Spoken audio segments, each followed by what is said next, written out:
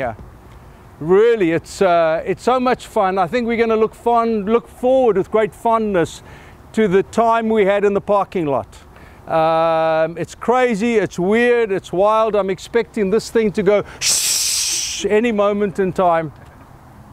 And but there's something powerful about a community's journey and finding those moments that make it unique. Little obstacles, hurdles, challenges, uniquenesses, curiosities.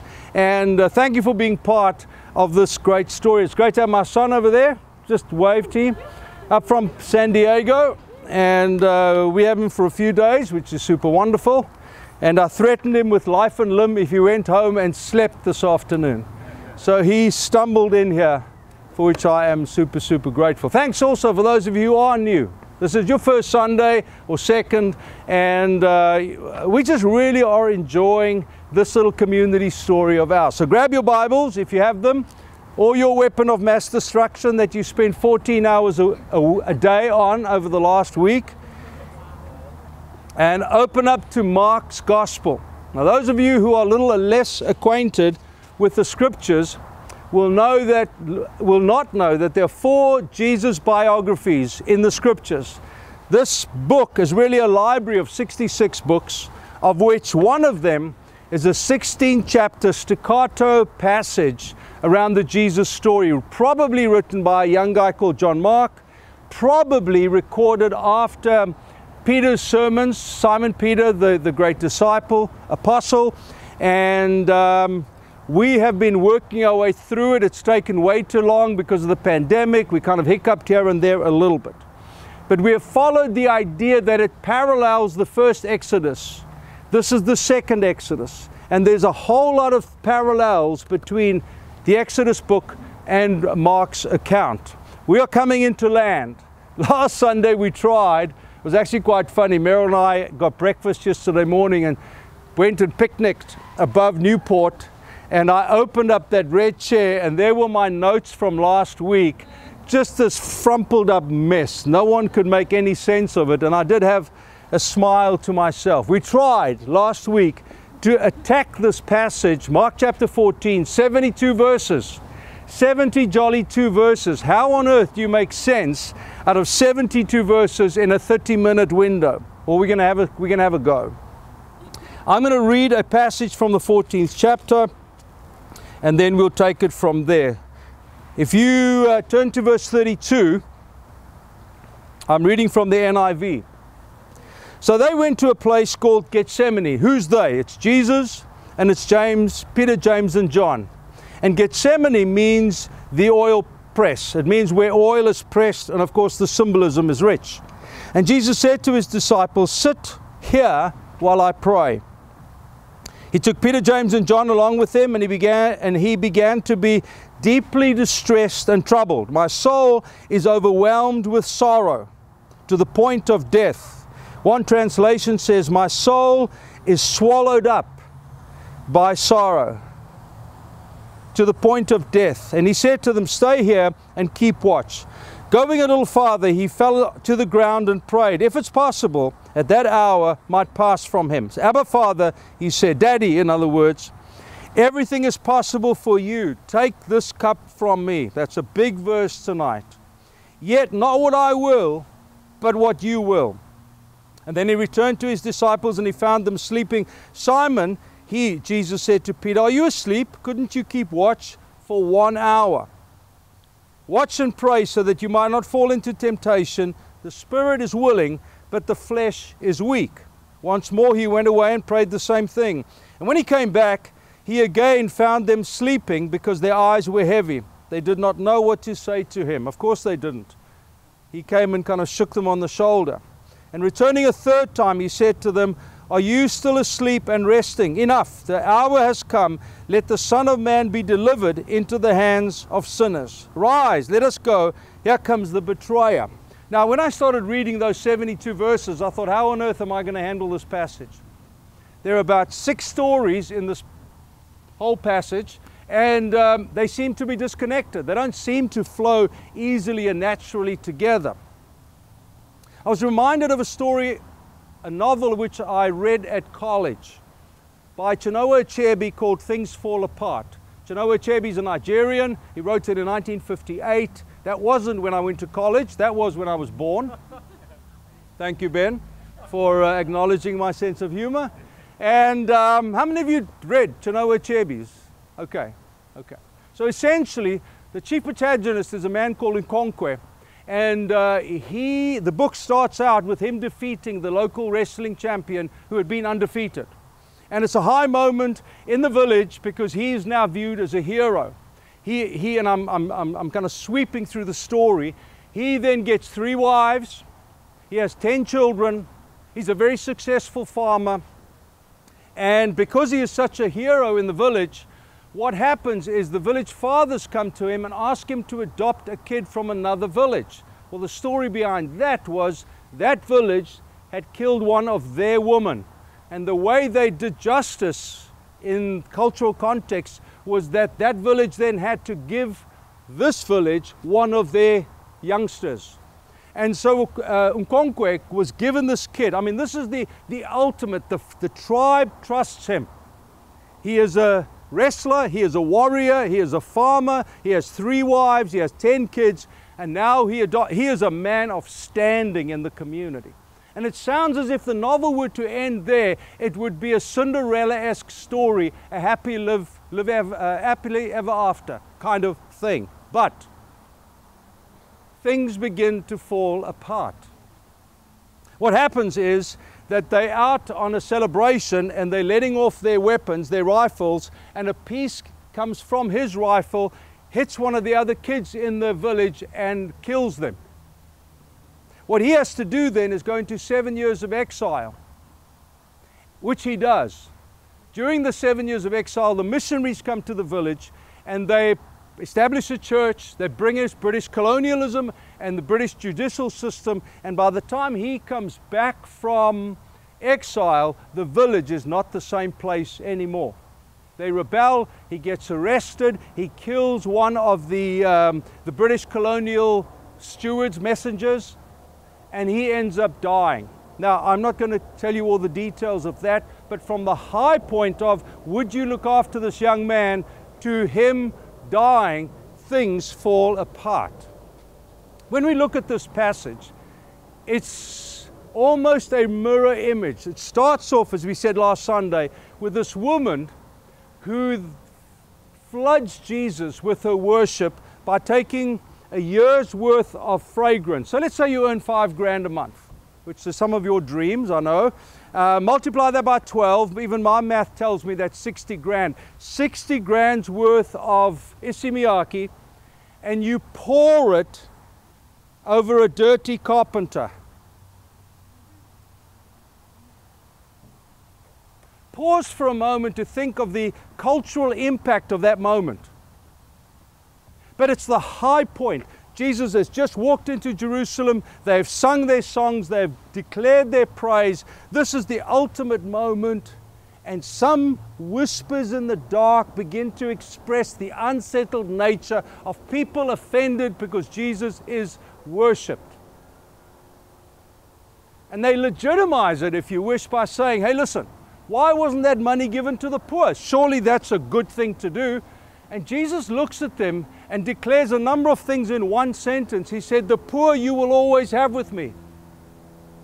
Worshipping Jesus, bowing a knee before Jesus, is a higher value and moral virtue than looking after the poor, which is such a cultural offense even today.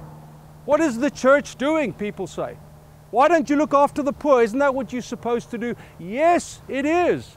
But our primary virtue, our primary morality is to offer our praise to the ultimate one in whom our soul is captivated.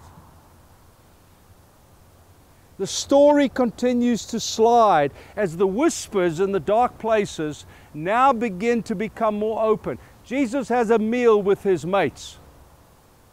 He knows what's going down. They don't.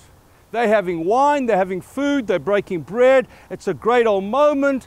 Forgive me for just being honest here. It said that they sang a hymn. I think after a couple of glasses of wine, you're happy to sing about anything. And here they sing the song. It's a high moment. The 3 disciples can't handle their drink. They keep falling asleep when they should be praying. But you see what's happening. Things are beginning to unravel. Don't you love the honesty of the text? The whispers of darkness suddenly become the whispers in the corners, where Judas now goes and he says, listen, dude, I can get him for you. How much? And his soul is offered at a mere 30 coins. My soul is but worth 30 shekels, if you wish. And one has to ask the question, what is your and my soul worth? Where do I bow a knee to another idol, another God, to another something that draws my worship and affection? How much is my soul worth?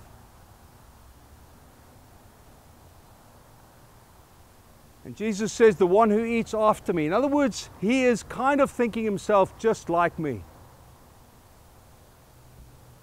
And then he says to Peter, you're going to deny me. And of course, we know Peter's outburst. Things fall apart. And then the time, which is our text, which I'll come back to in a moment, Judas betrays him with a kiss. They arrest him in the dark of the night. John probably runs naked from it because he was wrapped in a sheet, being in the middle of the night. The sheep gets ripped him. Jesus is isolated and abandoned. And then the whole false accusation piece. Things fall apart. Now, what do I do with this text? How do we manage this? How can we make sense of it in the time that remains? I want to zone in just for a moment the cultural moment of loneliness. To me, there are 2 expressions of loneliness. I'll briefly refer to the one and then the other. The first is purely the social loneliness that exists on steroids in our world today. I was watching something, a TED talk by a Swedish woman, Karin Dolva, co-founder of No Isolation. She described how she wrestled with loneliness to the point of suicide. No Christian essence to the story other than she realized if she was feeling that, others were feeling that too. And she decides to start this No Isolation foundation. But listen to this quote I took from her. Loneliness is a greater killer through heart disease than obesity. Loneliness will kill you more readily than obesity will.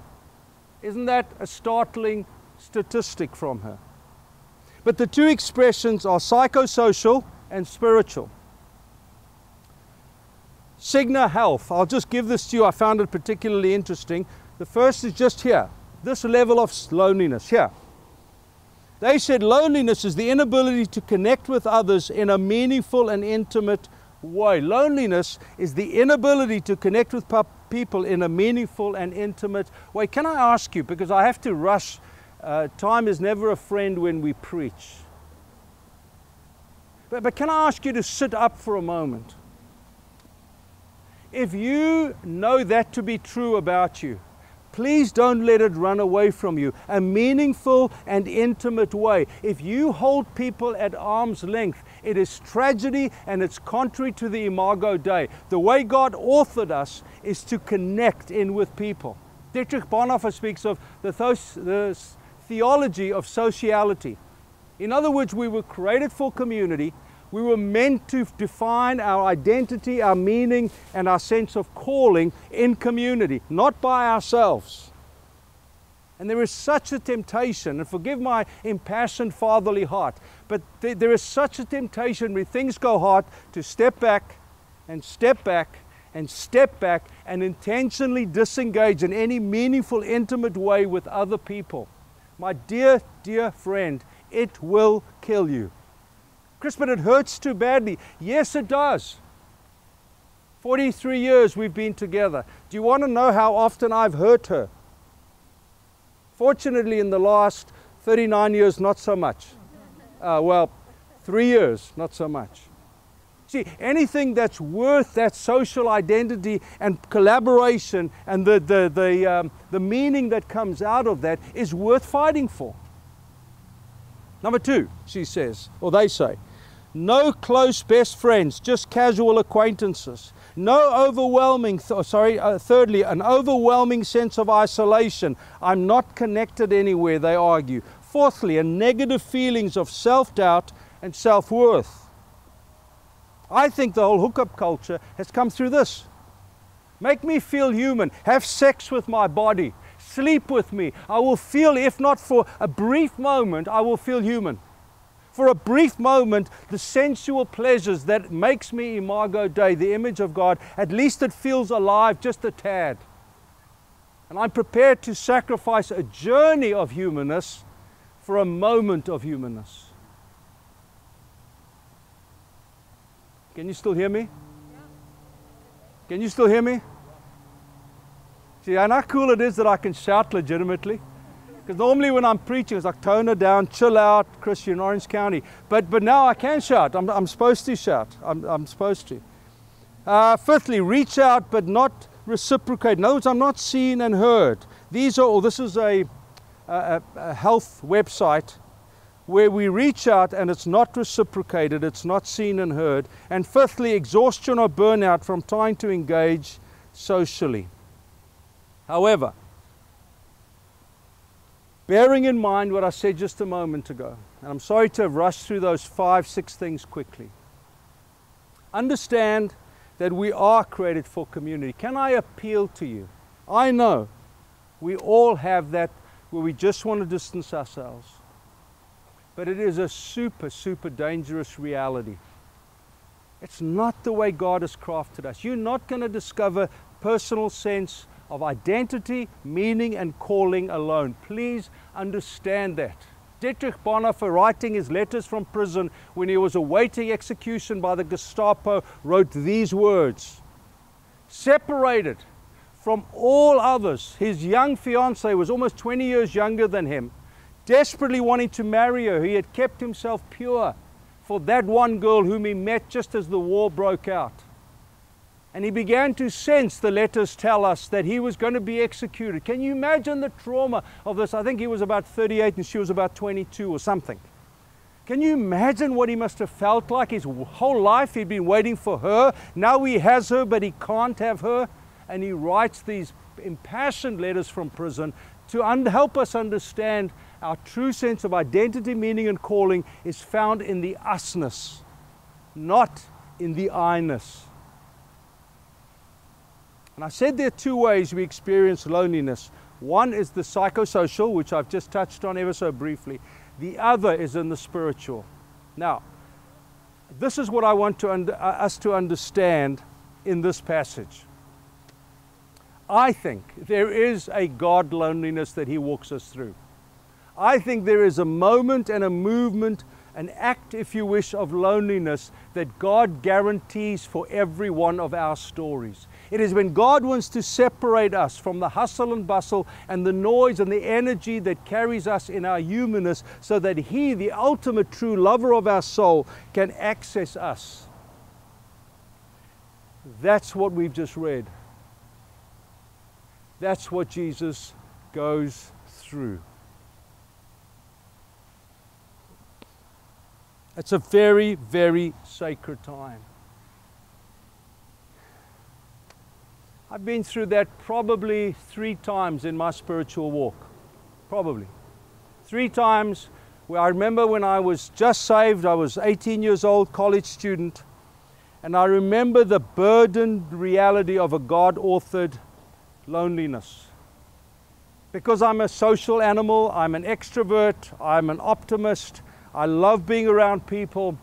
God had to separate me because the voices of those around me was just too loud.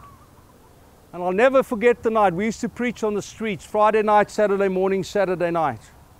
And I remember the Friday night we met at a coffee shop, which was our custom. Then we'd go on the streets and preach. And then we'd come back and have coffee together. And I remember walking in that Friday night up some stairs. It used to be a nightclub before. And I walked up the stairs and I stood there. And honestly, no one in the room was really like me. I was a college kid from the suburbs, had done pretty well at school, and almost everyone in the room was an ex-addict, broken relationships, didn't have family. I mean, the list just went on. And I felt so completely out of place. And that sense of disconnectedness, I just walked down to my car, started up, our university was up at the top of the hill in the city, and I drove up to the university where all the rugby players hung out. I knew where we were, and I went and had some beers with them. And I felt the Spirit of God speak to me with such kindness to say, son, do you really want to run to this? And I thought, no, I don't. But what was down there in the coffee shop was too hard to bear. And I felt the Spirit of God say to me, it won't be the last time you feel this. What did the Father do with Jesus? Well, we know that there were the whispers in darkness. We know that he was speaking, that while everyone else was speaking, that sense of Jesus knew, they were beginning to whisper about him. That sense of being isolated. When they all abandoned him and they came to arrest him. Probably one of the most difficult parts of being a Christian is that sense of isolation where those you've run with before start disconnecting from you.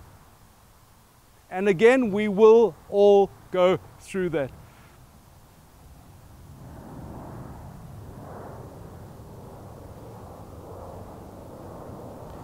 Distressed, or one translation said, we grieve. What am I talking about? I'm talking about a sacred moment in our story of loneliness where God separates us. We could be in a crowd, but apart from the crowd, because God's getting at us. Because what he wants to do is deep inside of us. Jesus takes the crowd with him. He goes and has a meal with his mates, and they drink and they have a great old feast together. And then he takes 3 more guys, and God says, I don't know if God's saying this to Jesus, but almost like, dude, this is me and you, the Father and the Son. We've got to do this as the other 3 slept. Where are you? I'm sure he would have said. Aren't you praying for me? Don't you feel my pain? Don't you feel my travail? Don't you feel my grief? Am I facing this by myself? I thought we were buddies. As they gently snored their glass of wine away, and the Father said, but son, this is between you and me. There is a sacred movement of loneliness we will all go through. He speaks about being troubled, an unsettled heart. It's burning inside of him, day and night, topsy-turvy, the betrayal, the sense of abandonment, and the denial. Stop with me for a moment, if you will, and think about Moses. Isn't that what Moses went through? He ran away, and God said, come, I'll put you in the wilderness for 40 years. 40 years Moses was in the desert. 40 years he looked after someone else's sheep. 40 jolly years. And one day the bush burned. And God said, your loneliness is over. And Moses didn't rage. He didn't say, yeah, this is it. I can't do this. I can't do this. I can't do this. Think about Joseph. His brothers sell him into slavery. Nothing makes sense. His family abandons him. And can you imagine, just for a moment, put names, your names in there. Who are those who are that close to you who would sell you into slavery? And that was dastardly, friends.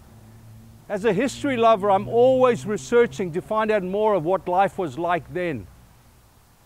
And to be a slave was the ultimate destruction of your humanness. Most of them had to live naked. They were sold naked. People would come and prod them and see if their muscles were like, if they were strong, if their back was good.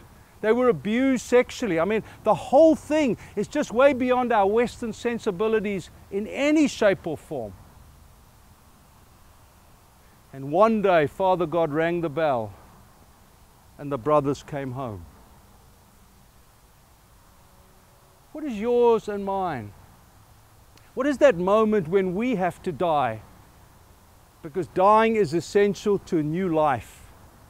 I was saying to Meryl on the walk today, one of the stories that most deeply affects me even today, all these years later, is the story of Hosea.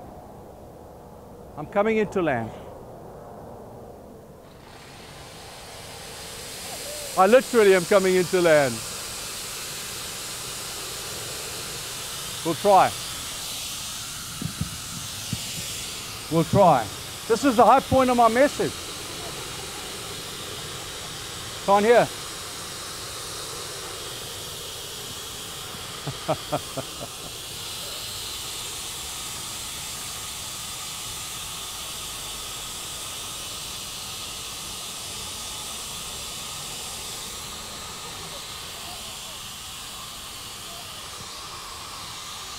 All right, let me try, do something.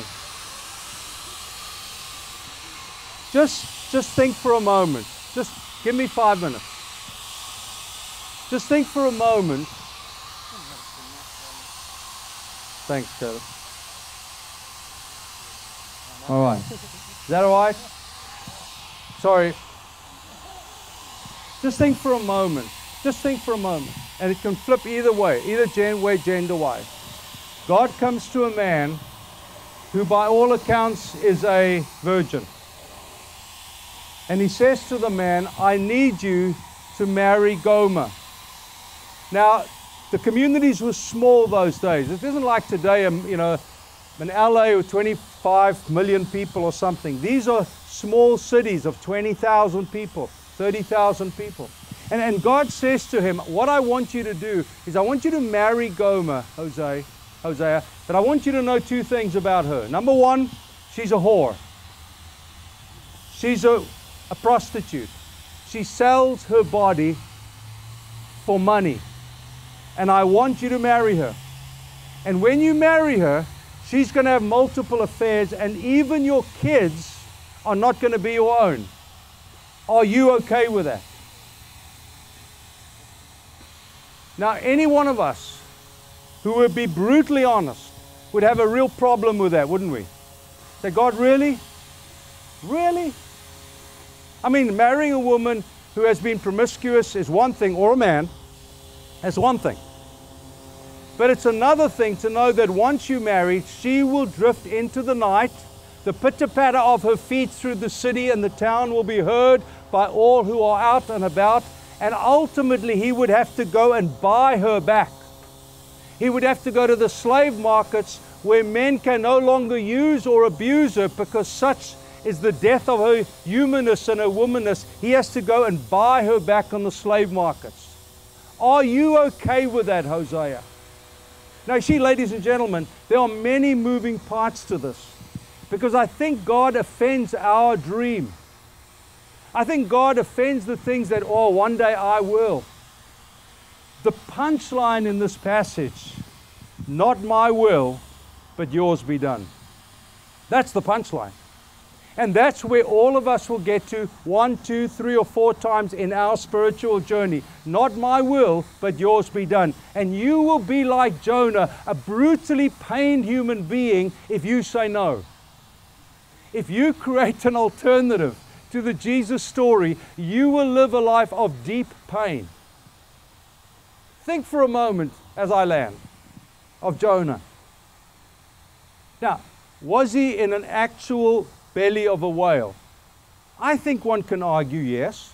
But let's say it's metaphorical. Let's say you aren't persuaded. Okay, I get that. But what is the deal? In the deepest, darkest recesses, whatever that is, true, literally or metaphorically, Jonah had to get to exactly the same place. Not my will, but yours be done. Things fall apart. And our faith has its greatest substance when we learn to die. Our faith has its greatest strength when we learn to die. Our faith has its greatest resolve when we learn to die. Not my will, but yours be done. The psychosocial loneliness is a story we combat in community. But the spiritual loneliness we will all go through. Surrounding ourselves by friends and activities will not take that deep sense of sacred loneliness away. It will remain because it's God-authored and it's there to do a deep work in us in order to do a deep work through us. I close with this verse. Thank you so much for being so kind, especially our friendly neighbors here. Psalm 23, one verse.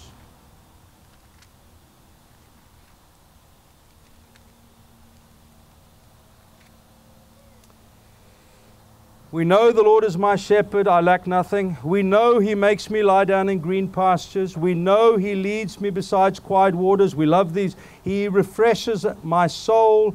He guides me through the right paths for His name's sake. Here it comes.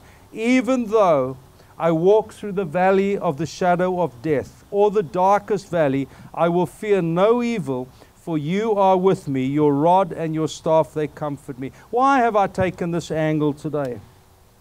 Well, I think the Bible points to it. But as someone who has walked with the Lord for 4 decades, I have been here. Everything inside of me has freaked out against God. Everything inside of me has said, no, Lord, this cannot be true. This cannot be what you ask of me. This is way too hard. And sadly, it took me way too long to get to the Jesus place of, okay, not my will, but yours be done. Meryl and I did not want to live in America. This was not our great destination. Live in Orange County. We wanted to plant a church in Hong Kong. We wanted to work the Pacific Rim. Asia, China, 1.2 billion people. India, 1.2 billion people. Thailand, Cambodia, Japan. We wanted to be there. We called our families in and said, this is where we're going. We are moving to Asia. And then God said, no, you're not. You're moving to America. And I said, no, I'm not. Yeah, in John Wayne Airport. We were jet lagged. We just landed 1995. We just landed from South Africa. Waiting for a friend to pick us up in Monarch Beach. They live down there. And I was walking up and down. Dana and her sister were 7 and 9 years old. And the Spirit of God said to me, welcome home. And my heart sank. I said, no, I do not want to live in America. We arrived at Bruce and Lena's house, took the luggage through and plonked it down in the bedroom. And I said, babe, we're moving to America. And she sat down on the bed and said, no, we're not. We're going to Asia. And I said, yes, we are. This is what God has said to us. Am I grateful today? I am so grateful that God's plans are far superior to anything I could have authored. Did we have to die? Absolutely. To the grief of saying goodbye to family in South Africa that we love deeply. To friends, a church like this, except 1,000 of them, of 20-somethings.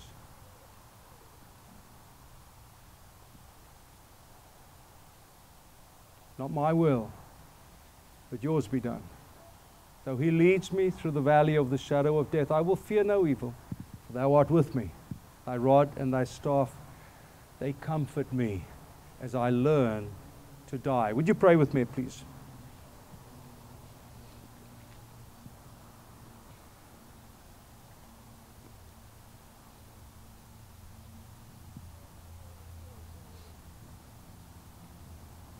I could not thank you more readily for such a remarkable group of people as I do right now. I look around, literally around, and I'm delighted, I'm amazed, I'm awed by those you've drawn together in this Genesis community. Young and old, rich and poor, different nations and ethnicities.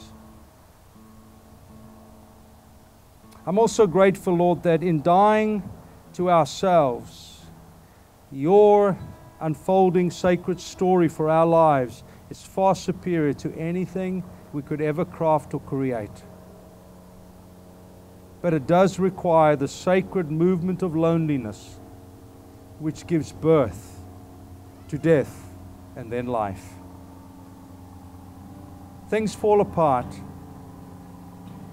and at a surface level they do, but inside, the work of the Spirit is new life.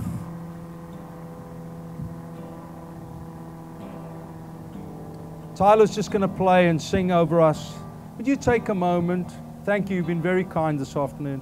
Would you take a moment to just allow the Spirit of God to translate this message into something that's meaningful to you, whether it's this cultural moment or the spiritual movement? Let God, the Holy Spirit, speak to you.